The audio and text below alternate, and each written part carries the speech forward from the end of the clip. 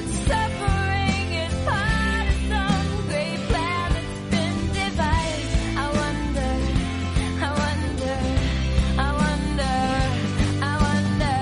what will it take for you to start opening your eyes? I wonder. Hello. Welcome to the Atheist Experience. Still getting the theme song. Right. Hey, we got 2 theme songs. I don't know how that came across on the podcast.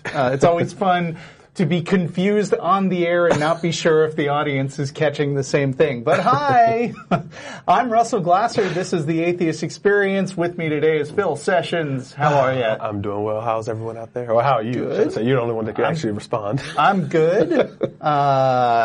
We had our guest, and also, I guess I may as well mention, the ACA's new financial advisor on the air last week, Phil Session. The other Phil! What did I say? Just say Phil Ferguson. We just all look the same. Really nice guy. I listened to the show, and you know, it's always fun to hear a new voice. But it's good to be back. I don't think I've hosted in a few weeks at least. So, hi everybody. Today is March 26, 2017. We're a live call-in, internet-based atheist TV show broadcasting from Austin, Texas, dedicated to promoting positive atheism and the separation of church and state. You can catch us every Sunday live on YouTube or Ustream.tv. The official Atheist Experience website is www.atheist-experience.com, and you can provide feedback for the show by going to freethoughtblogs.com/AXP. You can email us at tv@atheist-community.org, or you can join the Atheist Experience official discussion group on Facebook. And if you enjoy this show, then you should definitely also listen to The Nonprofits, which airs on the first and third Wednesdays of every month. You can find links from the Atheist Experience website, and the next Nonprofits will be recorded, not this week, but whenever, next Wednesday. Yeah. Is that right? Yeah. Yes, yes. First Wednesday of April, whenever yeah. that is. As always, if you are in Austin and would like to join the cast and crew, you can come along to Star of India at 2900 West Anderson Lane. We'll be arriving around 6:15 p.m. or so. And what's on your mind today? Just transition right there. What? So just transition right there. Speaking of nonprofits. Yeah, I don't believe in segues. Whoa. But how is Jeff and Dennis Lubago? I haven't listened to the nonprofits in a while, but how are they?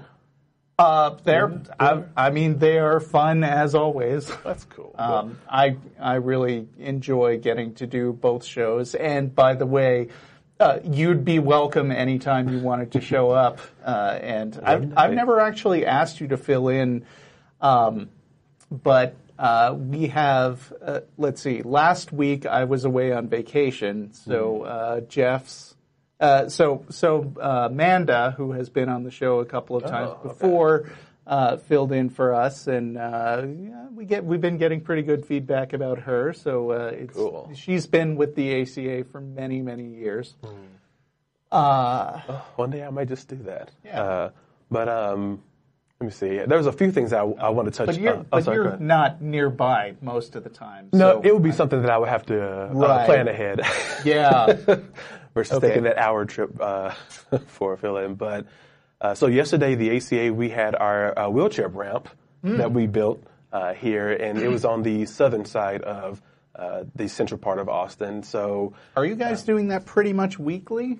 That's every fourth Saturday for the ACA down there. I also do it down in San Antonio. That's on the second Saturdays usually. Right. In San Antonio, and for the ACA, it's the fourth Saturday. So we had some new faces. Yeah. That actually showed us some people that have never built ramps before ever. So they were just kind of standing around trying to figure out how to do things, but they got into the groove. It was pretty well done, honestly, and the weather was awesome. And if anyone's bewildered about why we bring this up on the show, this is part of, we reach out to both people who are listening internationally and also local Austin people, which is why we keep plugging dinner. And this is one of the sort of philanthropic activities that the ACA takes part in, and it's mostly, I mean, I'm not familiar with the full history of the wheelchair and ramp projects, but I feel like you've been spearheading it a lot. Is that right? Yeah, I started in January 2006 in San Antonio, doing it down there. And I think I brought it to the ACA in May or June of 2016. And we've been doing it every fourth Saturday for the most part since then. So it's been a wonderful experience. And you can always use local volunteers, am I right? Oh, yes. Yeah. So that's goes into the next the next part I was going to go into. As my usual case when I'm on the show, I'll announce different volunteer things that are coming up. So the next volunteer thing is actually coming next Sunday, as a matter of fact. It'll be cleaning up one of our adopted streets in Austin. We have two sections of streets in Austin that the ACA has adopted through the Keep Austin Beautiful program. And so we'll be cleaning our north location, which is not too far from this building, as a matter of fact. So we'll start at 7901 Burnett. So we start at Burnett and Anderson Lane, and we clean about a half mile down Burnett, turn around at Olin Street, and then come right back. So that's our half mile stretch, and then we'll take a picture in front of our Atheist Community of Austin sign, which is spelled correctly. That's good. Up there now. So that'll be next Sunday. Let me guess. Did it used to say atheist? That's exactly what it was. That's what everybody screws up. And it was on there for even months. other atheists. But yeah, so that'll be going on next Sunday, and also coming up in April, later on in April, of course, the fourth Saturday of April will be the next Texas Ramps project. So if you want information about how to join in for these, or just information about what the program is about and what you can expect to see from it, you can visit either our website. I post the information on there, our meetup page, or Facebook. All have events that have details letting you know how you can get involved and what you can expect and ask questions if you have any. Is that the concern. Atheist Community of Austin Facebook group? Yes. Okay. If you're local, you should join that, as well as the Atheist Experience official discussion group. If you're not local, maybe you don't want to clutter up the actual organization group, because it might have a lot of stuff you're not interested in. But, I mean, join all you want. There's some good information going along in there. But yeah, so that's coming up the fourth Saturday of April. And in May, on May 13th, let me back up a little bit. In March, we had our first food bank thing for the ACA, where we actually, it was a group of 6 of us, I believe. Total went out to the Central Texas Food Bank here in Austin. And it was a blast. It was very wonderful. They put on like loud music, so you're supposed to be getting pumped as you're doing your work in the warehouse side of things, and so that was fun. So I wanted to schedule another time because the volunteers that came out really enjoyed it, and we also had a family that came out with their young child as well, because it's open to ages 8-year-old and up. So if there are any families in the local area, you can actually bring them to that event, and they can join in. I think they had the kids on the chip and crackers aisle, like packing boxes on that side. So that'll be March 13th. And like I said, all this information, look on any one of our portals, the event side of it at the very least, on the ACA Facebook or Meetup page, and online for all that information. And lastly, at the end of April 30th, the Austin Atheists Helping the Homeless will be doing another giveaway for folks in the downtown area. That's at 7th Street and I-35, right here in downtown Austin, as a matter of fact. So if you want any information about that, look us up on Facebook, or you can visit the Austin Atheists Helping the Homeless website at austinahh.org to get more information to see how you can help out on that side. So, and I think the only other thing that I had was the United Coalition of Reason app that is a very new thing. If those that don't know, this past week, I believe it was this past week, the United Coalition of Reason released a new app. And this app actually helps people to find out events starting from secular organizations in your particular area. So if you look up Austin, for example, then it'll show things like the Austin Oasis meetings that are happening now, and the cleanups, things of that sort. So Dallas-Fort Worth, which is so many activities going on in Dallas-Fort Worth and Houston area, stuff like that. So if you're a secular organization and your information is not on the UCORE app, you can actually contact them and provide them some information so they can incorporate your schedule. So if you're a smaller operation or you're just trying to kind of put yourself out there, trying to get a new avenue for other people to find you just in general, then you can submit your information there. And for those that are interested trying to find someone, trying to have some fellowship or trying to have someone that you can just meet up with, at a bar or have a drink or a family event with your area that's secularly minded, then you may want to go ahead and try to download it and see if they have your area on there and if there's any organizations that you may not have been aware of in your area. So it's because pretty interesting. We're not just about rowdy arguments with Christians. We're also about bringing people together. Indeed. So, yeah, wherever you are. So that's look out for opportunities to hang out with fellow atheists, because believe it or not, it's fun. I enjoy myself. Yeah. But yeah, that's all for me. So okay. That's all. I felt like mentioning briefly that I was taking a vacation in Orlando with a bunch of my family members last week while Phil and Tracy were doing a bang up job on the show. The other Phil.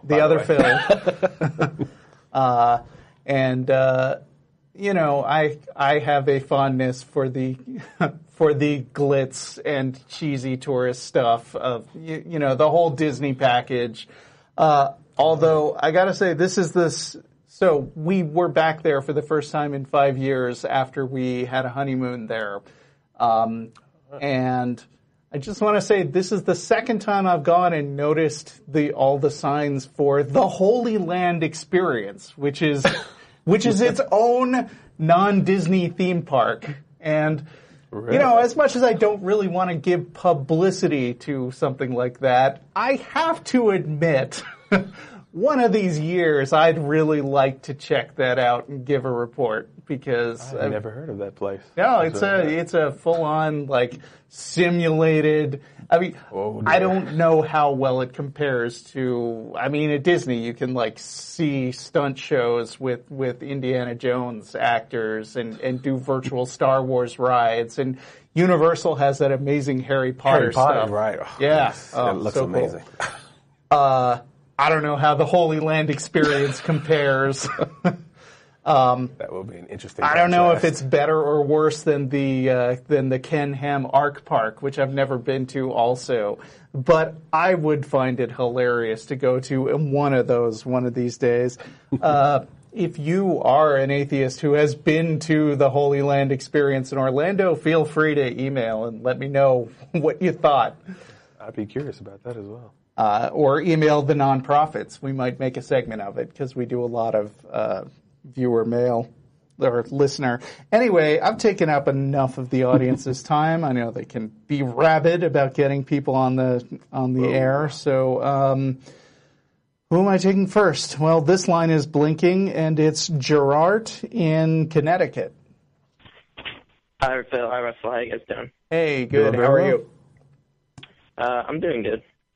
So what I want to talk about today is the ideas that made me actually transition from being an atheist to call myself agnostic.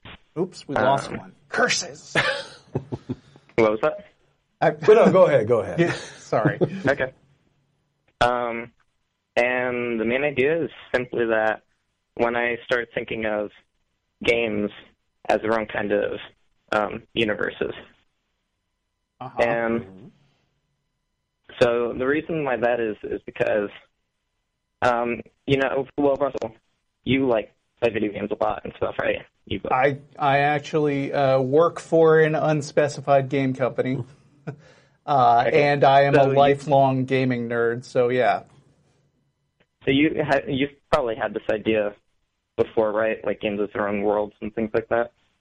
Right. Sure. I mean, dude, what if the universe is a big video game, man? Yeah, so The Sims all over again. Before I start, what your kind of idea of that is? Obviously, you don't take it too seriously, I would imagine. I mean, there's a difference between, I mean, obviously I'm not only a gamer, but I'm a science fiction enthusiast. And there are plenty of cool sci-fi stories that that explore the idea that the whole world could basically, without your knowing it, be part of some kind of virtual world that was created by something else. But there's a difference between getting your mind around those concepts as an interesting possibility and finding them plausible or likely. And I wonder what made you, I wonder if you have taken that jump from thinking that could happen, it would be cool, to that's probably true. I don't know where you're at with that. So where I'm at is, I think I'm at the somewhat plausible side of the. Okay, why? spectrum. I mean, Yeah. do you think? I mean, do you understand the idea that when you commit to believing in something, it should be grounded in some kind of demonstrable evidence of some sort? Yes, and that I'm not sure how you would define evidence, but what I'm going to talk about now is sort of what I would consider a type of evidence for it. Okay. All right, so what that is basically when you take a game and you strip it down to like what a game really is. The fundamental nature of a game is just a set of rules, right? Okay. Yeah, and if we look at the universe, if we strip that down, that seems to be just a set of rules also. That's Right, a because really thin connection that you're making. I mean, They're both. I mean, you know, there are all kinds of logical fallacies that deal in making connections that aren't there. I mean, you know, there is what's basically a syllogism, which means that if A is B, if all A's are B and all B's are C, then all A's are definitely C, right? But if you say all A's are like something and all B's are like something, that doesn't mean that A and B are the same thing. That's like faulty reasoning.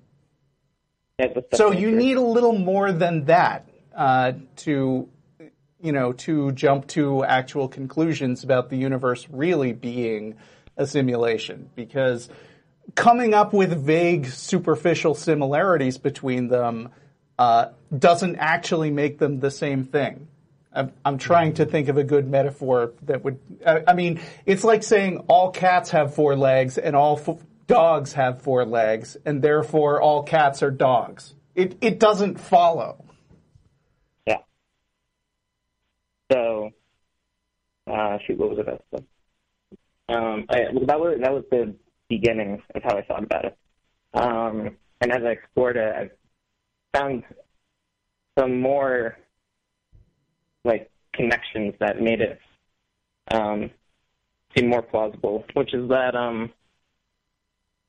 what you might think another big leap is that games are also a mathematical structure, right? When I say games are made up of rules, that's kind of just saying, that's establishing axioms and, creating a system from those. And that's how you get the game, right? Sure. I mean, usually when you're developing a game, and Jeff D on the Nonprofits would be a great one to talk about this because he is, in fact, a game designer. Yeah. But, I mean, when you're coming up with a game, you are generally start from a set of rules with an intention in mind, like, how can I make this game as fun and streamlined as possible?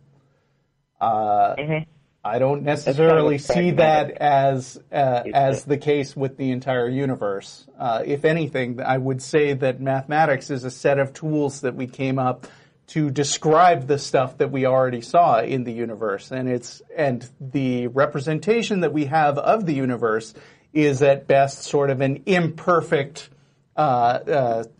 simulated understanding of as much as we know so far.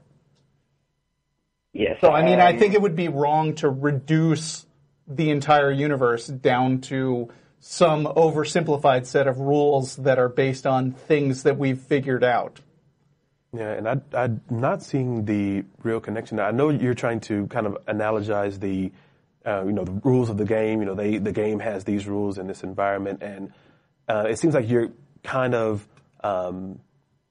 playing that onto the universe itself. But the difference is we have lots of examples of game design. We have books on it. We have lots of examples of that portion. We don't have any examples of a universe that goes by that same type of deal. So I was trying to see where you're kind of analogizing them together like that in order for you to, as you say, go from identifying as atheist to agnostic, which was another question, but I'll leave that for another time. Yeah, so what I'd like to do is move a little away from games specifically as the analogy, because the purpose of what I just said, how games are basically a mathematical system, is to extract it to not games, but mathematics, which is what, Russell, you were sort of getting into. Now, I am somewhat of a Platonist in that what? I think there's, Platonist. Oh, In the sense that right. mathematics is, You mean- natural. believing that there are ideal forms of some sort? Not And not just believing that those ideal forms are concepts, but believing that they have their own existence in some sense. You didn't Okay. call that. I should, You didn't call I last should- week, did you? Because I feel like when No, I I was didn't. listening to Phil Ferguson, at least 2 different people called and wanted to talk about Plato's ideal forms. So I wonder if this is some kind of fad going on right now. Because we I don't, don't know. get. I watched last week's show, but I guess I forgot because I didn't notice that. Okay. I know there's a lot of cosmological argument talk or something, but but yeah, no. I feel like it's actually more accurate to say that I'm not Platonist, but I have the heart of a Platonist because I don't believe in those ideal forms that Platonists think, but I view math as the most fundamental and natural, thing, sort of. Okay. And that's simply because, how effective it is. You said we use it as a tool, but there are a lot of ways in which we discover, rules and truths about the world.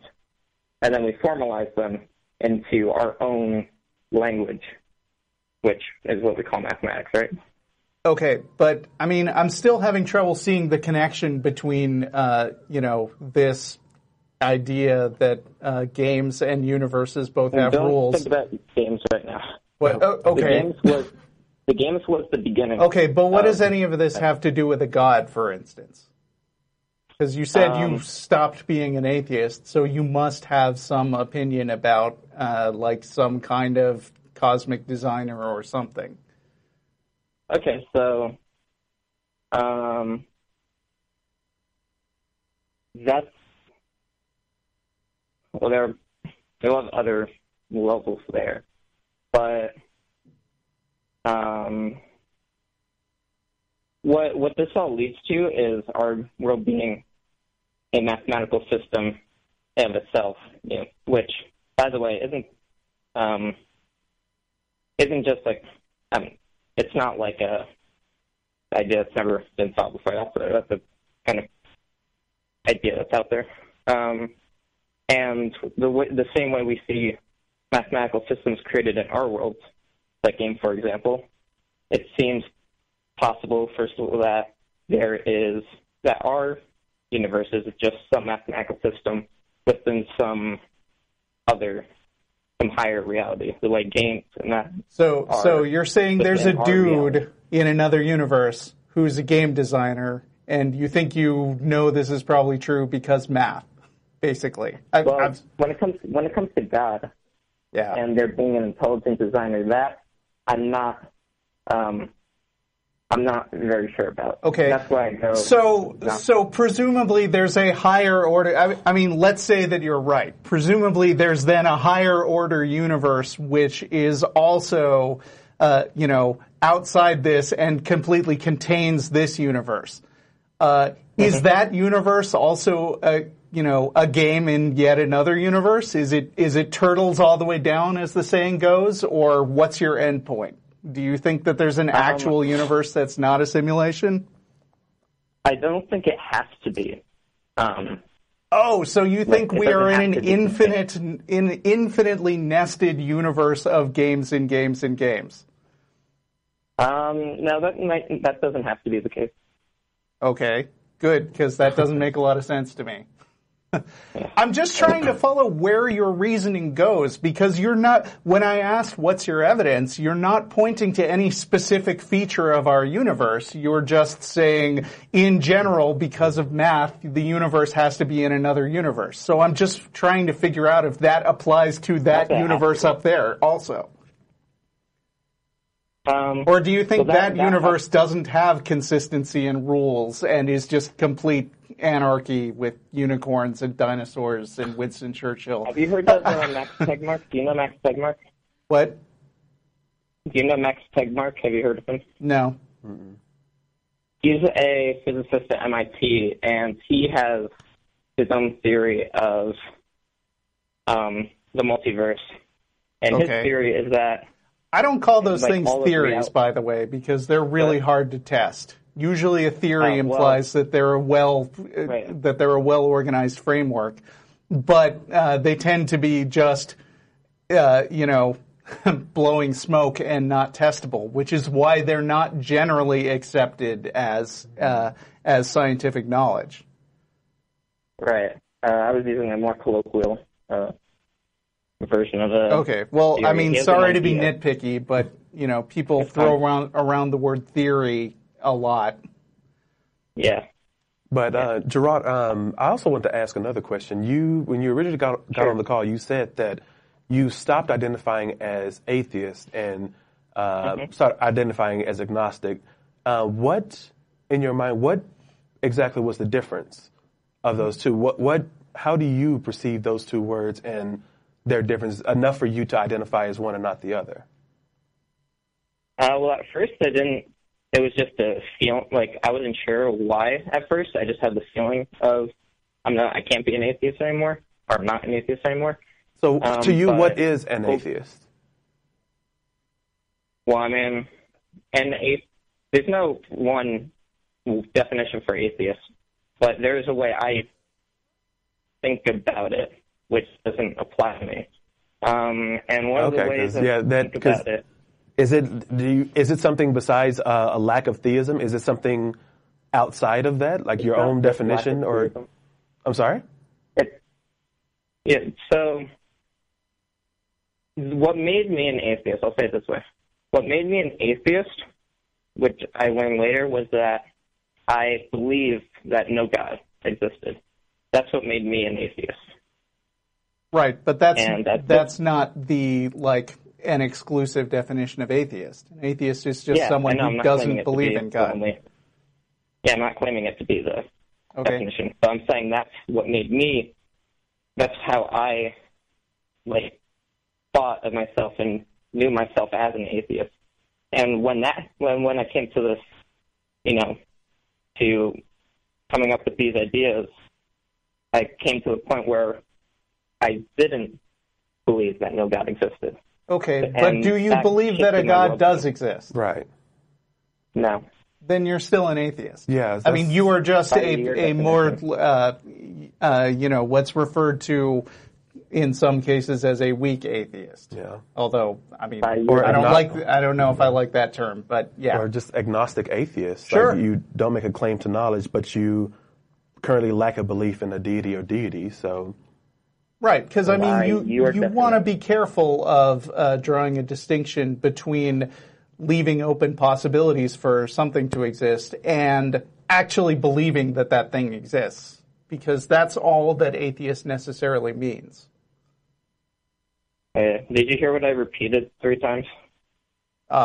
Go ahead and repeat it a fourth, but Sure. we're gonna move on from this call pretty soon. Just Okay. just giving you a Okay, heads up. that's So sure, I'll finish with this. So all that's said by your definition, because Matt says this a lot. Words have different usages, Yeah. and he's like, this is one problem I have with how, yeah, I'm not getting into that, but yeah, so there are different usages of atheist. So by most usages of atheist, I would be an atheist because I lack belief in God. Okay. I don't follow that usage. It doesn't. Well, okay, but you don't get to dictate what other people use. What? I mean, okay, but you don't get to dictate what other people use. I mean, we're now arguing over what the word means, and I don't know that that's useful. Yeah. I'm not saying you can't call me an atheist, but I'm just saying by your definition. That's Okay. Your definition. Yeah. A different one. But I think it would be helpful in the future to, if you're using a non-standard definition, to better identify what exactly you mean by that, so that agnostic isn't really non-standard. There are a lot of people that call themselves agnostic. Sure. But you, like, as far as your definition of what atheist, I mean, that's what I was trying to get together, because I didn't quite understand how you were drawing that distinction on there. But I'm just saying, for future reference, it may be helpful to better explain your frame of reference when you're going for those two identities, at least for someone else that may have a different idea of what those words mean. That may lead to some muddling of that conversation a bit. So Yeah. Yeah, sure. All right. Anyway, we're going to pick up another caller. Thanks for getting in touch, Gerard. Okay, thanks for talking. all right, have a good weekend. Bye. Just a little bit that's left. Matthew in New Orleans. How are you? Oh, hey, how y'all doing? Hey, I'm good. How are you? I'm pretty good. I was calling because I'm a theist. I believe in God, and I was in the military. I was in the Marines for 8 years. I was deployed overseas, and some of the things that I've experienced over there, and some things that I've seen. I mean, it led me to believe that for me to come home without a scratch on me, I mean, what more can it be than God watching over me? Because, I would pray before I would go out there to do anything. And, and he brought me back home. But at the same time, I question that because there were other people that prayed just like me that didn't make it back. So, it's things like that make me wonder.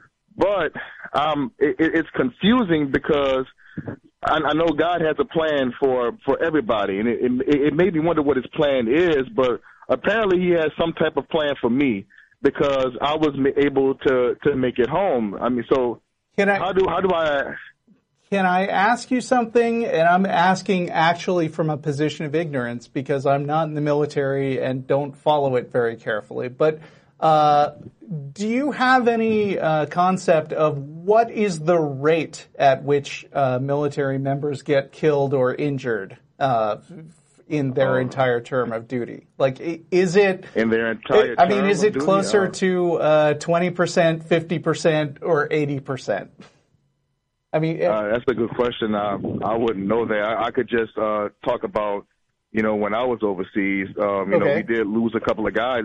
A couple of guys. Out of how many? One is enough, but Yeah, and of course, every human life lost is a tragedy. But I mean, a couple of guys lost out of how many? Out of a good bit. I would say within my unit, probably was more than 80 or more, 80. So that is a rate of, let's see, I would guess a bit less than 2% of people actually died. How many of the people you served with would you say got injured? Quite a few. I would say if they did have 80, of those 80, probably I would say about maybe 15 to so that's 20. Yeah, so maybe 20% of them got injured. So if you're in Iraq, or I'm sorry, you didn't say where you were stationed. But all right. Right, but if you are away on active military duty, you have roughly an 80% chance of living and coming home with no injuries. Is that right? If you put it that way, I guess. So, I mean, I wouldn't necessarily attribute that to a special plan for you. I would say, a 20% chance of serious injury is not nothing, and good for you for coming home without injury. But I also wouldn't consider it a good case for special protection for you. Okay, so, but what I'm saying is, I've been in situations to where if I would have probably moved 1 inch to the right, 1 inch to the left, that could have been the end of me. And wouldn't that be also true of during those times, lots I of felt like people? it was like an intervention, like something told me or something stopped me from doing this particular thing that would have ended my life. So I'm like, what? I mean, is that just chance? I mean, it's hard to think that it's just chance because and like I said, I'm questioning things at this point in my life right now, So I'm like, what more can it be? I've lived my entire life believing in God. I feel as though I've gotten to this point in my life because of His blessings. And going through those things. And right now, I'm a police officer, so I get in some heavy situations in that job too. And for some reason, I'm still here. Through all these things that I'm going through, I'm still here. So what more? I mean, am I just that lucky? Well, Matthew, hi, this is Phil here. I just had one point to make. As Russell said, I'm glad to hear that you returned home safe and sound, and thank you for your service. But you were saying that, the fact that you returned and without a scratch, that, that means that God had a plan for you. But you saying that, what does that say about that 20% who didn't get as lucky as you to be able to make it back either at all or without injury? And that's the part that troubles me, because there were people that were over there praying just like me. Mm-hmm. And it makes me wonder, it's like, okay, why is He showing me, in my mind, why is He showing me favor over this guy? Because, I'm like, okay, this guy may have been a better person than me, but He allowed this guy to die right here, but allowed me to go home for some reason. So, when I see things like that, I'm like, okay, there must be some type of plan for me. I mean, but at the same time, it makes me think, what part of God's plan, made sense? What part of what was God's plan for this guy to die? So I understand why you think that. I mean, for a couple of reasons. It's cultural, and people tell you that that there is a God and He's looking out for people. And the other thing is that if it turns out that the all-powerful Creator of the universe has a special plan for you, that makes you feel pretty special, right? I mean. And so I can understand why it feels good and you want to think that it's not just luck. But I mean, if you look at the numbers, it's really not even all that amazing of luck. I'm sure that lots and lots of people have close shaves in their life. I mean, when I was young and a stupid teenager who wasn't that good at driving, I drove on some icy roads on a very steep mountain path, and I kind of skidded for a while and then came to a stop without driving off a cliff, which is lucky, but it didn't make me feel like I got rescued. It just meant things could have gone another way, but fortunately they didn't. And, I mean, as much as you might not want to think so, it could just be statistics.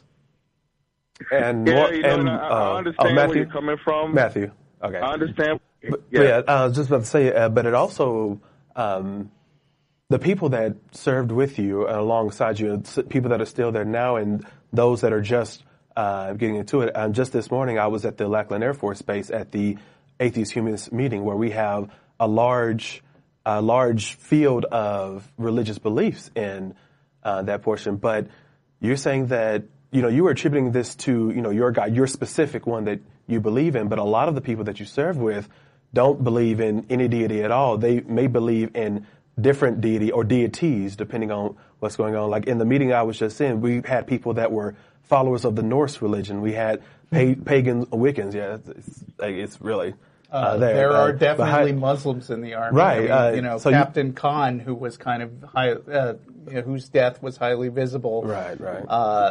So what you're saying is that you have all those different. I'm saying that it's my God. It could, like, there are people that have other religions that may believe in something else, and they may say, "Oh, well, it was my God Right. that say How are we you supposed are to me. differentiate which deity had their hand in the pot? Like, how are we supposed to know which one actually granted you the favor in your opinion? Like, how are we supposed to discern which belief was correct and which deity or deity set came in to intervene for your particular situation? And that's why I called, because staying here in New Orleans, in the South, basically, I don't have I can talk to people that believe in God all day. Sure. And sure. they tell me, I hear the same things from them. They reassure me and stuff like that. And it brings me comfort when I hear those things coming from them. I don't hardly ever get to speak to somebody that has a different point of view. So that's why I called, because I wanted some more insight on other possibilities, because I have a lot of questions. And I don't get a lot of answers, and the answers that I'm getting, it feels like they're telling me these things because that's what they're programmed to say, And I wanted something that was more of a realistic answer from somebody that doesn't believe the same thing that they believe. Yeah, which is why I called, because it's real confusing to me. Right. And I know it may feel a little bit like we're picking on you, but I mean, that's a big part of the reason why we do the show, is that a lot of times people just are steeped in a culture where everything is attributed to supernatural causes, and they don't have a lot of opportunity to talk about the other side. And even though for some people it's frightening to give up on the idea that there's some cosmic being who's looking out for them, there are a lot of problems with that worldview, and even though a lot of people think that they would have no hope and no reason to live without this idea of God grounding them, what a lot of people find who sort of drift away from their faith is that it's actually kind of a relief to not assume that they're under the constant eye of this cosmic bookkeeper who's got inscrutable reasons for, let's say, killing their best friends on purpose. And I understand where you're coming from as far as being in an environment where everyone kind of believes the same, and so you receive kind of the same reinforcement when you ask the question. Like I grew up religious, and everyone around me, both sides of the family, even though we went to different churches, they were still believers. And so when you would ask a deeper question, or why did so and so pass away? They were so young. Why did they have to go now? And then it was kind of the same answer. Well, God had a plan for them, and that was a part of His plan. You just have to trust and make sure that you hold on to your faith. Those were the answers that I received. And when I went to university, I was in an engineering program originally, and all of a sudden I was exposed to a lot of different individuals who hold vastly different beliefs than I had growing up. I knew that they existed, but never to this degree. And so, you befriend people and you start to hear about their religious symbols and their traditions and their foods, and which are delicious. In a lot of cases, but that diversity really opened up my mind into, there's a lot of people that believe a lot of different things, and like Hinduism, it was vastly different than anything that I was exposed to growing up, and so that kind of led my questioning initially when I got there to kind of pursue why my particular belief system was the true and correct one, and what about theirs? Theirs is so different that how could we couldn't both be true, essentially. So how was I going to decide which one is going to be correct? I would question stuff like that about different religions, and I would hear things like, "Oh, it's just people. We all worship the same God. Other people have just different ways of doing it." And that's what I'm always told. But I understand everything that you're saying. But what makes it hard is basically the fact that I've lived my entire life believing in this one God, and then for me to even fathom or think that that He may not even exist, it makes me wonder, like, okay, well, what's going on in my life? Why are these things happening to me just by random chance? It's hard to think of a life without it. But I understand everything that you're saying, because this is why I have questions. Because at the same time, if there was such a God that was so good, and he's letting all these, and say for instance, good things happen to me, why does he let bad things happen to other people? Why doesn't he just have good things happen to everybody? I don't.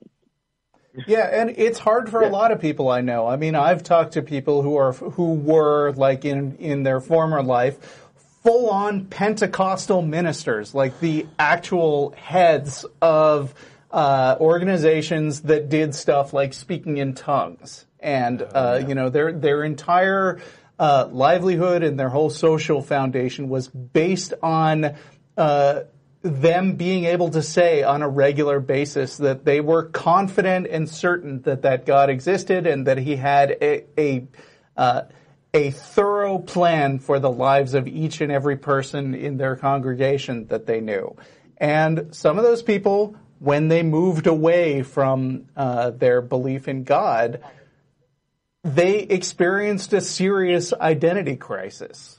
And had a hard time because basically their whole social network was based around these religious beliefs. And I don't want to downplay how difficult that is, but I do want to say that, and I'm not trying to convert you or anything, but if the time should come where you feel doubt and concern about this, there are organizations like the Clergy Project that people can connect to for former clergy members to discuss their anxieties around their loss of faith, and there are things like Recovering from Religion, Recovering from a Religion hotline. The Recovering from Religion has a hotline for people. There's organizations that help people that's going through a spell where they're not believing. Yeah, and they're very good organizations, but I can't say that they will reassure you that a God exists. I mean, if you are trying to hold on to your faith, then these might not be the people that you want to talk to. But I personally, I'm trying to hold on to it. It's because I don't have any. Because another thing is, I'm black, so I stay in a predominantly black community, so. The fact that even fathom being an atheist at any point in my life, I could imagine the ridicule that I would get from that. Which is why when I have some of these questions, I don't ask certain people because I know what the outcome of that's going to be. So it's almost like even if you did want to get a way out, it's almost like you're trapped into it. Because if you were to speak about that to anybody, they'll be like, okay, how could you possibly not believe in God? How could you possibly question his motives? Everything God does is for a reason. Everything is a plan, and you just have to have faith and believe in that. Yeah. That's what I'm always told, and that's and I'm actually getting tired of that answer.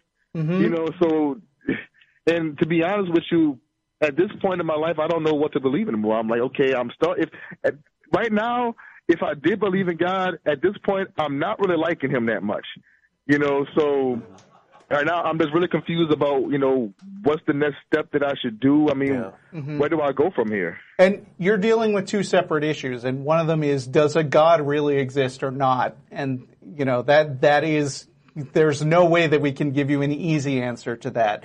But the other issue that you're probably dealing with is that in your social sphere, I'm not going to sugarcoat this. Religious people, some of them can be cruel, and it can be very difficult. I've spoken to kids whose parents basically disowned them and kicked them out of the house. That's an extreme case. It doesn't happen all the time. That would have definitely been the case for me.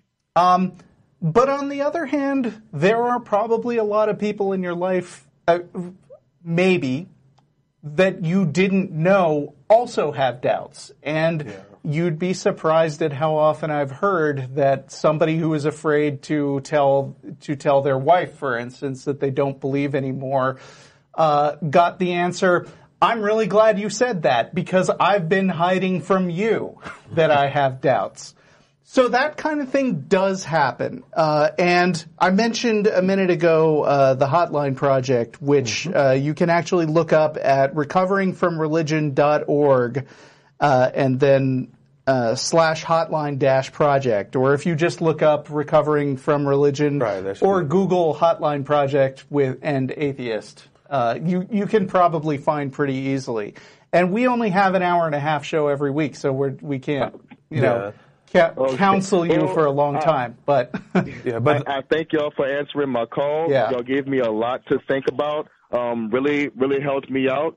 And maybe I'll be able to call again and give you an update of where I'll be at the next point. I would love that, and I hope you do. And whatever conclusion you come to, I hope that you find peace and satisfaction in the way your life goes. And I understand where you're coming from, Matthew, on that side of not being able to talk to anyone in your close familiar circle, your friend circle. Like there's a lot of backlash that can come, and just the way that that I grew up and the way that religion was exposed to me, and how those that are around me express themselves about their religion. It was unfathomable for me to even contemplate going to an aunt or an uncle to say like, so I this is what I'm thinking now. I'm not really in a part of the Christian portion anymore. Like even when I went spiritual but non-religious, that aspect, I had one conversation with one person in my family, and that was the one person that I knew was like, we've always been close, and so they would be more willing to hear me out without the judgment that other people around me would have. And so if you're trying to find someone outside that circle, like Russell said, I would strongly recommend like the Recovering from Religion, that hotline project, because they do have counselors. They have a lot of trained individuals on there that help with people that are just doubting beliefs. They're not trying to convert you. They're not trying to do anything in particular, but just hear you out and give you someone to talk to, and someone that shares a different perspective than those that you might find around you, so you can get a fresh insight with someone, on a one-on-one personal level. And that's a little more personal than going through the interweb for this kind of thing. So I'll definitely do that. All right, but I wish you luck, Matthew, in your search, and just good luck to you.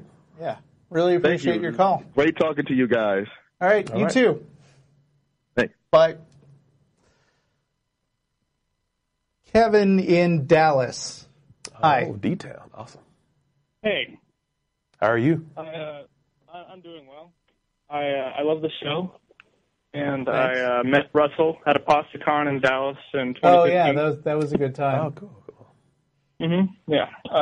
Just to give you a bit of background, I listened to Dogma Debate, and one of his Christian apologist listeners was there and gave out his email address, and something he said irked me, so I emailed him. Okay. We started a discussion, and there were many avenues of discussion that we could take, but after reading How to Create an Atheist by Peter Boghossian, I decided I would try to waste as little time as possible and try to get him to realize that faith was an unreliable path to knowledge. Okay. Good luck with that. Yeah. I started out by asking, as Matt does, if there's any position he could not take on faith, and he didn't understand this question. It took him a while to even understand my definition of faith, which is belief without sufficient evidence, because according to him, everything takes faith because we do not have absolute knowledge. We went around and around on our two definitions, and I intended to ask him why he departed from both the biblical definition and the dictionary definition. And as we were getting there, he said he thought we should end the conversation. So my question is how to proceed when you and atheists have a different definition of faith. So I was on my high school debate team, and early on, I got in a debate where most of the back and forth argument was on arguing whose definition was right. This actually was a guy who was a senior when I was like a junior or something, and he was way more experienced than me. But I felt pretty good about how it had gone, but I got completely ripped. I mean, I was crushed by the judge. And I talked to another member of the team later, and they said, never waste time in an entire debate going round and round on definitions. There are so much more productive things you can be doing. And In my experience talking to lots and lots of people on this show, I've come to realize that one of the things that annoys the people you're talking to most and guarantees that you're not going to have a constructive decision or discussion is trying to tell them what they believe and putting words in their mouth and not listening to and understanding what they are telling you they believe. So, what do you believe and why isn't just a platitude. It's a way of opening a conversation because you have to actually make an effort to reach out to the other person and understand where they're coming from. And when you spend a lot of time just arguing about what definition they're using and say, no, you shouldn't use that definition, you should just come over to my definition, it's generally a communication breakdown because it doesn't advance the actual thing you want to talk about, which is what do they really believe? Like, forget the words that they're using. If they want to say, to take a typical example, atheism is just another religion, I used to argue, no, it's not. It's totally not a religion. But that doesn't go anywhere. And what I found is a better way to approach the question is saying something like, what do you mean when you say a religion?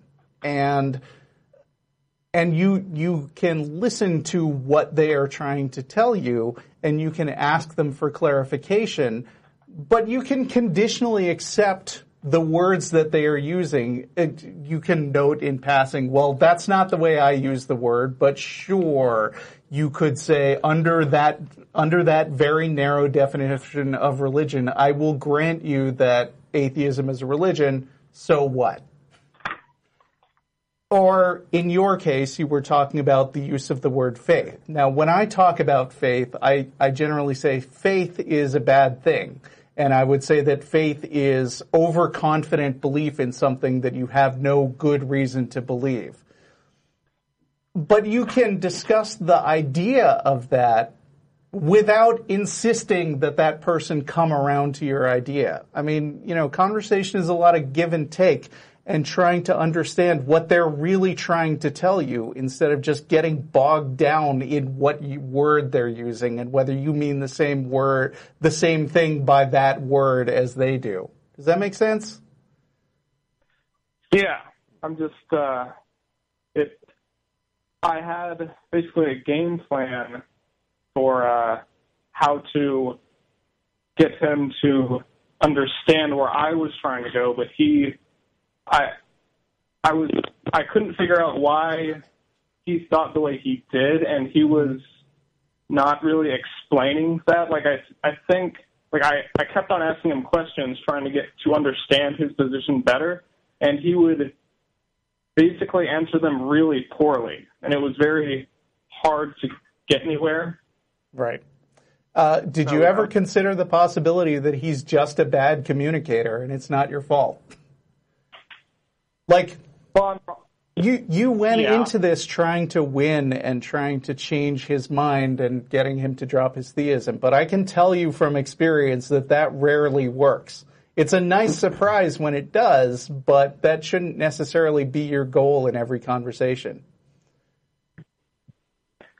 Yes, and I was, I'd like to try to use that, the manual for creating atheists.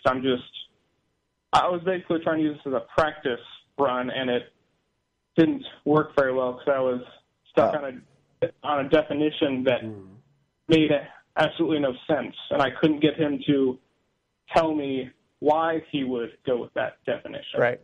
Well, I'm not Peter Boghossian, and I have to admit I've flipped through his book, but I haven't read the whole thing. So, I mean, you'd maybe have to ask Peter why he thinks his approach didn't work, but maybe it just doesn't work. He's not infallible. Or maybe you weren't applying it right, but I'm not going to assume, I don't ever assume going into a conversation that there's a magic bullet that will convert somebody to an atheist, because if I thought that, then there would be a lot more atheists in the world. Yes. Yes, and I will also say you said that that you had a plan going into this in particular, and that because of that definition, and that you I guess you couldn't come to grips with an agreeable definition of that word. It kind of threw off your plan. But I would also say in your future endeavors, trying to apply Peter's that type of method, that epistemology type of method, that you may have to be a little bit more flexible in your conversations, not to expect that things are going to go according to that plan, and when they don't, you don't really have a way to recover.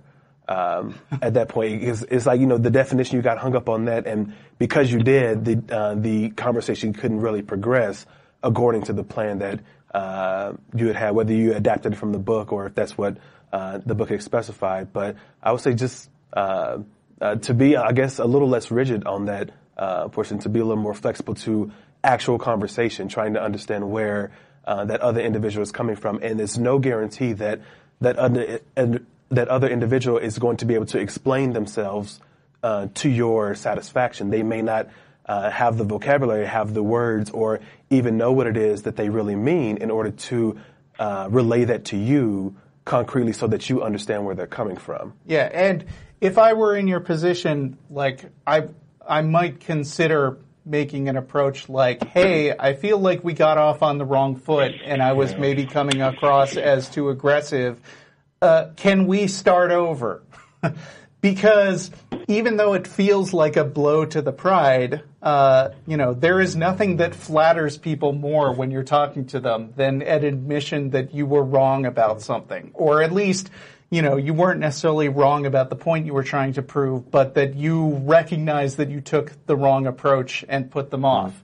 And telling somebody, I really want to understand what you're coming from. Can we talk about it in this way? Yeah, that's what I was just about to say about just coming from an earnest position to say, I was really trying to understand where you were coming from when you were using the word faith, but I wasn't understanding the way you were explaining it to me. Could you try in another way because I really want to understand where you're coming from and really want to nail down what it is that you think faith is, so that we can actually have a meaningful conversation going forward, and approaching it from that, not a combative way, just like, hey, I really want to understand. Like, I'm from an earnest position trying to understand what you're saying. Right. And there's nothing wrong with just flat out saying, I don't agree with that. And not making it, you're absolutely wrong. Because even if you think that somebody is absolutely wrong, saying it in a way that personalizes it and saying, well, you could be right, but you're not convincing me. Like, if they don't care about convincing you, they just want to do mental masturbation and say the things they believe over and over again, maybe the conversation isn't going to go anywhere, and that's fine. You just take that as a lesson learned that, sometimes you just cut your losses and don't waste your time. Yeah, that was part of my plan, because there were multiple categories that we could discuss, but I thought if we could come to an agreement on this point, and I didn't know I knew that we would be talking past each other if we didn't agree on this point. So that's the main reason why I tried to stick on that point, because I thought we would be able to come to agreement on it, and I thought we were getting there, and then you said, we're not going to come to an agreement, basically. Yeah, well, getting good at conversations with theists is an ongoing process, and you don't necessarily need to fixate on getting it right with one person. It's a battle, not the whole war, although it's not really a war necessarily. It's just trying to understand people and maybe make a positive impact on some people you meet as much as you can. All right. All right? Thanks, guys. All right. Thank you for calling. Who have we got on line 3? It's, no, I just talked to an atheist. I'm going with Jeff in Utah, has been waiting a long time. How are you, Jeff? Yes, I'm doing well. And this is Russell and Phil, correct? Yeah. Yes, Have indeed. we ever talked Hi. before? Well, no, but I think 2 or 3 weeks ago I talked to Matt and John, and I don't know how to pronounce John's last name. Iacaletti. Iacaloni. There we go. Iacaletti.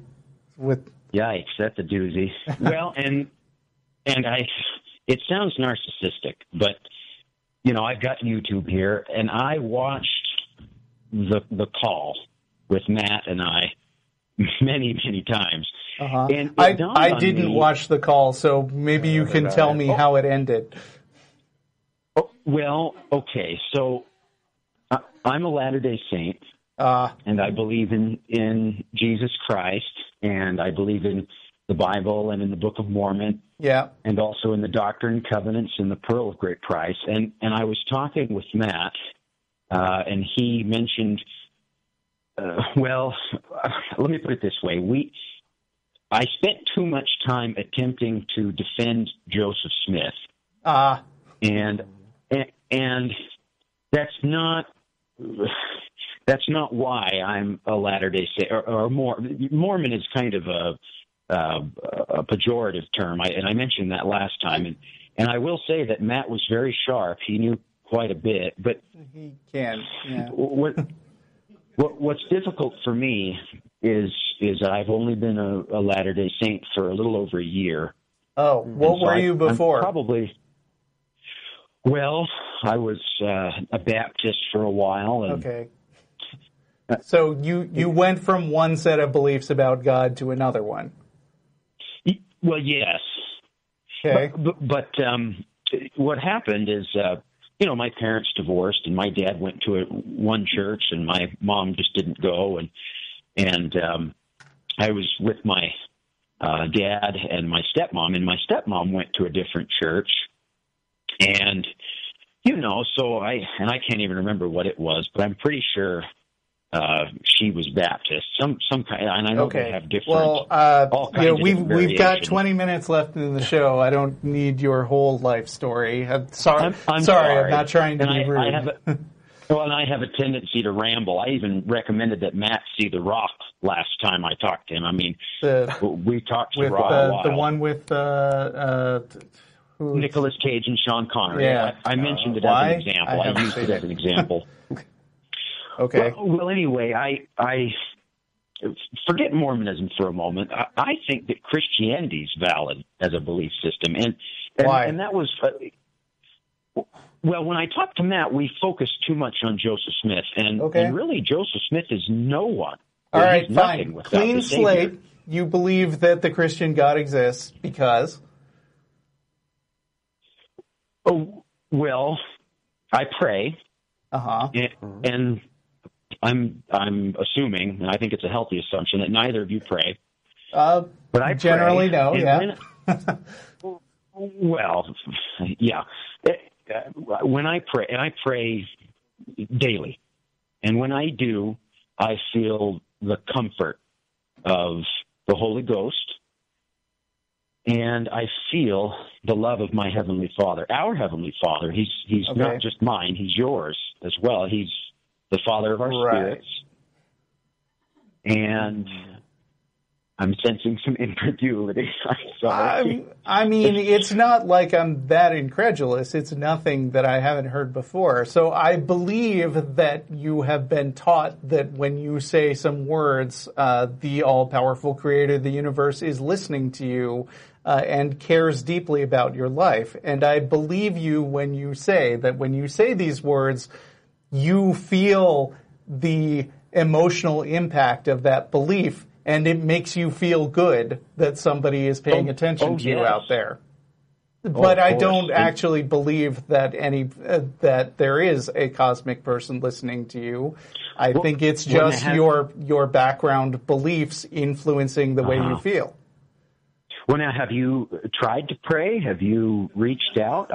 Sure, that's why I say not generally. I mean, I've been an atheist all my life, but I've tried experimental prayer, and nothing really happened. And I was raised as a Baptist Christian, a Southern Baptist Christian for all of my young life and young adult life, and I went even into college still as a believer on that side. And we prayed. Oh, there was so many services that we went to, but services, prayers. I'm sure you counted it up. It's been a long time. But what comes to my mind now, which is the same question I kind of asked myself when, I guess I mentioned it earlier, when I got to school at a university and seeing so many other people that believed in completely different belief systems than mine, but they believed them just as strongly as I believed in the one I had, the one I was introduced and brought up to believe my entire time. And they felt just as strongly that theirs was true, and that whether they were Hindu, the ones that were Muslim, others that were, I guess it was Native American, or I'm not sure I'm sure there's a word there that I'm probably forgetting on that stuff, but they believed it just as fervently. And so I couldn't justify my belief, even though I felt that this was real. I was, like I said, taught this all throughout my childhood. I felt the Spirit when I was in church. Wow, these earbuds are terrible. I felt the Spirit when I was in church. Well.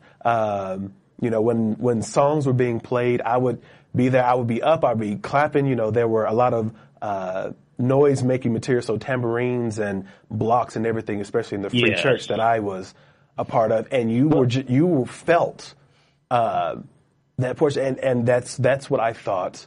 It was real for me. It was really, like, I couldn't deny it. I felt good after it. I wanted more of it, which I loved, like the longer services that we had that would drone on for about 5, 6, 7 hours, just depending on. Yeah, it was just depend. But it was just a good, like, it was a good feeling, and I don't doubt that those feelings that I felt, like, I recognize them now that they were real. By the same token, that was what I was brought up to believe was correct. This is what's supposed to happen. You're supposed to be in the Spirit. You're supposed to, give yourself up to the Lord and, catch the Holy Spirit. And that's what I grew up. But then going to a different service when I was in university and seeing the completely different portions that they traditions that they adhere to. Service?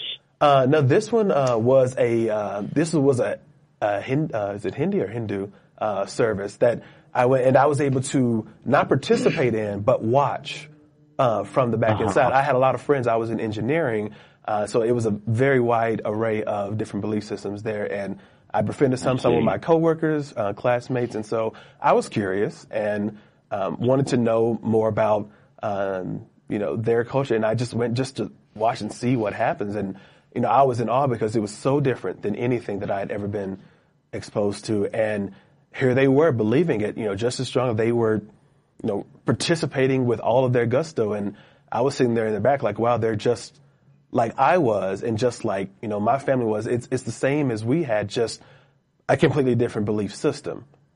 And so that's what started my initial questioning about my Christianity and why I held it so dear and so true when they held theirs the same, and we were completely different. Like, it was so much difference that was there, but it was an awesome looking service, though. It was cool. Well, and I think that's what drew me to Mormonism. It's a restoration. It's the belief that Jesus Christ continues to live, that he visited Joseph, and see, it's so difficult not to mention Joseph Smith, but I know, because so much of the religion is based on these revelations that this one guy got. And I mean, I'm sure you understand, and I'm not trying to be disrespectful, but I'm sure you have a sense of how unlikely the story, or how unconvincing the story of Joseph Smith is to a lot of people who aren't approaching it from a faith position.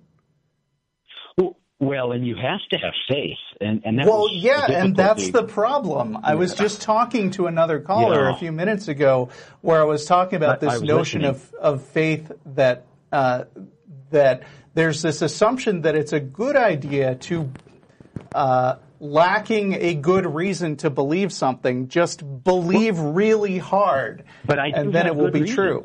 What? But I do have good reasons, Russell. Okay, but you haven't really presented any. I'm sorry.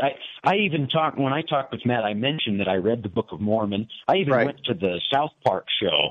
Yeah. Or well, it's not the South Park show, but it's the Broadway show. The musical? South Park Boys.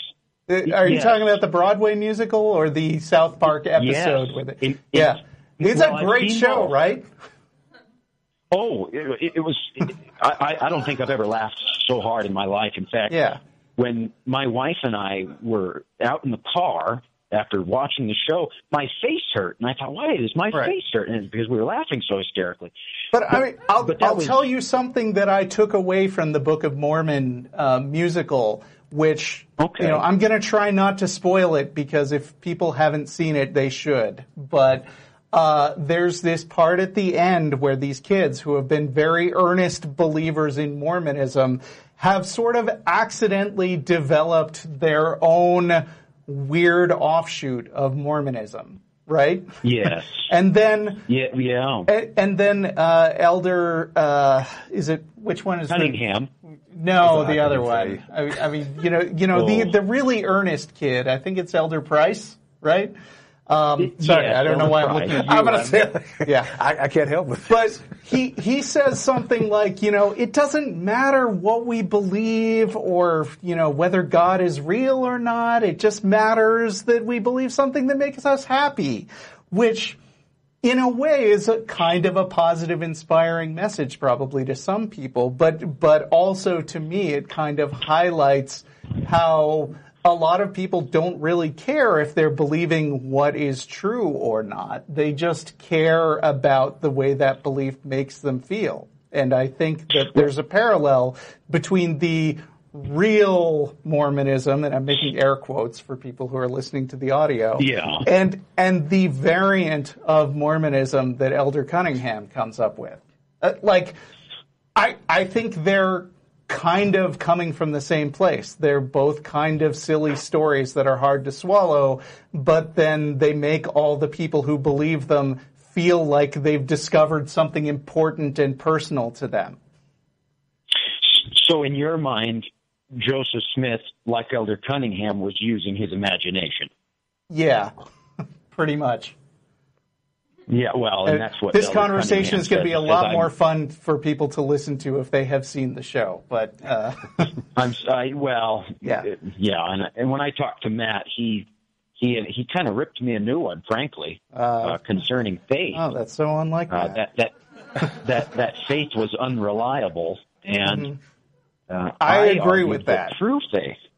Well, and I argued that true faith is necessary, and he said, "Well, I can't.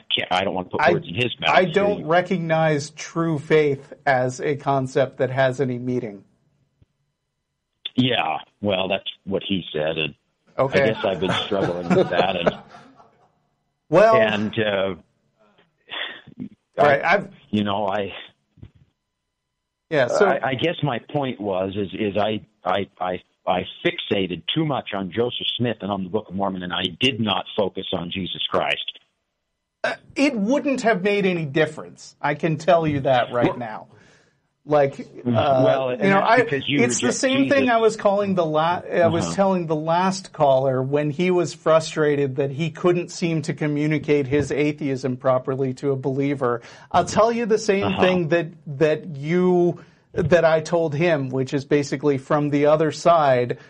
You're going to be disappointed a lot if you think that there's some special thing that you can say to people that will make them suddenly see the light. I know that Mormonism in particular is full of stories of people who are skeptical, and then you say just the right thing to them, and suddenly they're like, aha, it's all so clear now. But that doesn't really happen in real life all that much.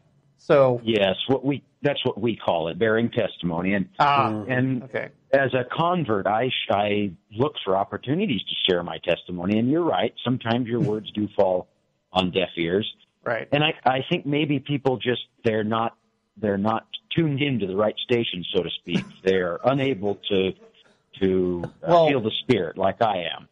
I mean, maybe, but it's also possible that you are basing a bunch of claims on things that aren't really true, and they're not They're just not buying it. Well, now, have either of you gentlemen read the Book of Mormon? I've read some of it, but I'm not going to. I think we've had, now that you've had a couple of calls, I'd say try again later. So, and maybe we'll go deeper into the Book of Mormon next time. Okay? Well, okay, right. I'll pray for you. Okay, we'll let you know if it works. See ya. Okay, probably the last caller. We got, 7 minutes until an hour and a half, and then we are all going to go meet at Star of India here in Austin. And we're going to go with Cameron in Pennsylvania. Hey, how you doing? Hey. Doing all right. Hey, good to hear. So my question, it actually kind of goes with the last caller, I guess you could say. How would you answer a person who is a theist who would say that they know that God exists? So in other words, they don't just believe that God exists, they actually claim to know that God exists. What would you say? I start asking how they were able to come to that conclusion and listen to what they have to say. And with the few conversations I have that have kind of started in that vein of where, I know God is real and because X, Y, Z. And a lot of times when that occurs, I end up kind of coming back to say, well, you said you know it because of X, Y, Z, but this other person has a different belief system and they believe it for X, Y, Z. Now, how am I supposed to differentiate who's correct and who's not? What method can I use to determine who's correct in that aspect? Y'all both believe just the same. You're both just as strong believers. So how am I supposed to decide which? What method can I use? Right. I mean, you can say, I understand that you are very confident in this belief, but your confidence alone doesn't convince me. So what is it that convinced you? So I've actually had some experience in that, and I've pressed that line of logic. And I've also gone in the route of, you're so confident in this. If you look at other religions around the globe, Islam, Hinduism, you can clearly see that people are as just as confident as you, right? Mm-hmm. I feel as though when I push that, it doesn't help my case in that it just it more pushes people into their camp of, I guess the people I'm talking to would be in Christians, and it would push them more into their camp of, I guess you could say the most general response I get is, they have their religions, but we have Jesus Christ, and he is obviously more pure than these other religions. And I've kind of had a tough time getting past that because I know that's, pardon my French, it's kind of bullshit, but I can't figure a good way to respond to it. It depends on where the conversation is coming from, because I mean, you may see it as not that productive that they're sort of hunkering down into the defense of their personal religion and saying, oh, well, we have Jesus. But you'd be surprised at how far you can get just by saying basically, well, Jesus isn't that convincing to me. I've said this a few times on the show already just today, but if somebody is if somebody cares about convincing you, you should make them work for it. If they don't care about convincing you, then you may not necessarily have anything to talk about, because you could arrive at a point where they're like, well, I'm really sure that Jesus exists and loves me. And you go back at them saying, well, I'm not sure of that, and I don't see any reason to believe that. And they say, well, it's just true. And you say, okay, so how about The Walking Dead? Yeah. Because For sure. you can recognize sometimes that conversations aren't going anywhere. And sometimes it's a win just not to give up ground and get frustrated. But it depends, because if they're really trying to convince you, then you should make it clear that they have to do some work to get you there. And just repeating, oh yeah, well, Jesus is true, doesn't cut it for an atheist. And another thing I would say is if they're giving that line of I would say line of attack, but that type of reasoning to you, then another question to pose is, well, if I have this religion and I give the same thing that you just told me about the religion that I believe, how likely is that to convince you that my religion is true and not yours? How convincing would that actually be? Basically trying to let them kind of self-reflect on the evidence that they presented you with and how convincing it really is if it came from another party going towards them, you know? Yeah. And if you want to shake a theist out of their certainty and this sort of going round and round about yes it is, no it isn't kind of thing, you could always be a little flippant, which I do sometimes, and say something completely off the wall and just match their certainty with equal certainty. Like, well, you know what? I talked to God last week and he told me he doesn't exist. I mean, you know, they are making this claim based on nothing, and so it's not unreasonable for you to mirror back what that sounds like to you. Right. I do understand what you're saying in that respect, but if I can play devil's advocate on that, wouldn't me playing that card also more or less come off as arrogant? Well, you know, that, sure, but what's more arrogant than and believe me, I've been accused of being arrogant. I'm well aware that this is a problem, but but they're the person that wants to be taken seriously by you. And sometimes it doesn't hurt to telegraph the fact that you don't take them or their position seriously.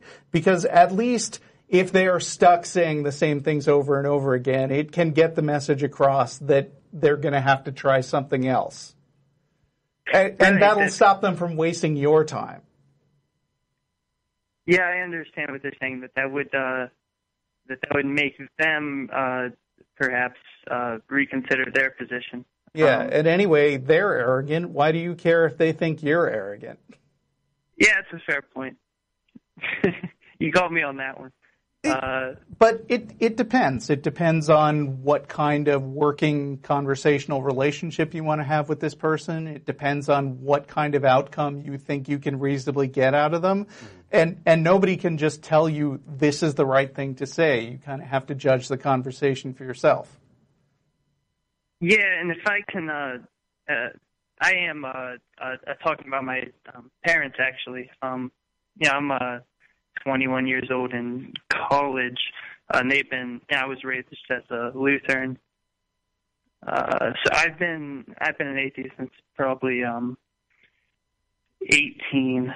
I went to like a Christian college, and I recognized even probably before I went there that it was incorrect and that they weren't actually teaching real education. But I've been, as my colloquy suggests, I've been struggling to tell them what I think and why I think they're wrong, and that has been kind of a struggle. But I think you're right in that maybe portraying the same level as a confidence in their proposals would help in that regard.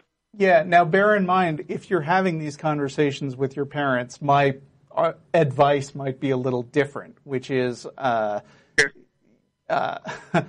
you might want to consider whether this conversation is not only productive in the sense of people convincing each other, but productive in terms of what kind of relationship you want to keep having with your parents. Because if this comes down to people yelling at each other, sometimes just remaining civil and making some topics off limits is better than trying to win the argument. And I would say that twice as much if this was somebody you were married to. That's just good marriage counseling in general. Yes, I think if there's one thing I've learned from the whole situation, it's that if I do get married, it would be to someone who more or less shares my beliefs with me. That's not a bad plan. Yes, that's what I think. Yeah, but we are kind of out of time and should wrap up. So you want to say something quick, or Phil, you want to throw something out there? No, just like Russell said, that's it's a lot to consider since it's your parents. That's the relationship that you have with them. Also there's education, funds if it's a relationship on that part. Like how important is it to you to stress that? Because you said that you were trying to explain yourself, I guess your atheism to your parents, and I guess defend it or challenge theirs. But do you feel that you have to do so, or is that something that you started, or that conversation? I guess this is you dragging out the call a little bit longer, but I was just curious how why you felt that you had to necessarily explain yourself to your parents or have this conversation. So essentially, I would say that the conversation more or less started around. I guess I would say it coalesced more around I think we're going off in another direction, and we do have to wrap up. I think you're right. Yeah. I know you guys are over time. I don't mean to, take up more time than I need to. Sorry about that. Yeah, I think you answered my question more than. Well, good luck to you. Thank you. And thanks for calling. All right, Gam. And Adam, who was our last CS caller, I'm sorry, we're not going to talk to you tonight. Try again next week. And so thank you, Phil, for being my co-host today. Nice to see you again. Yeah, it's been a while, I guess. And it's been a minute since the last time. Yeah. Okay, so all right. We'll see you all at Star of India. Thank you, audience, for being awesome.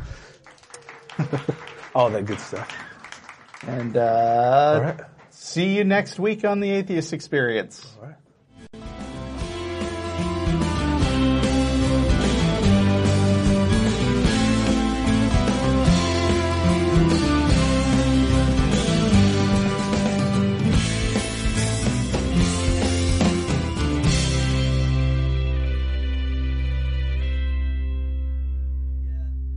This is Russell Glasser, host of The Atheist Experience. The Atheist Experience is made possible by volunteers and the generous support of viewers like you. If the promotion of positive atheist culture and separation of church and state are values that you hold, please consider contributing by becoming an ACA member or visiting our product page at evolvefish.com under the Partner tab. Thank you.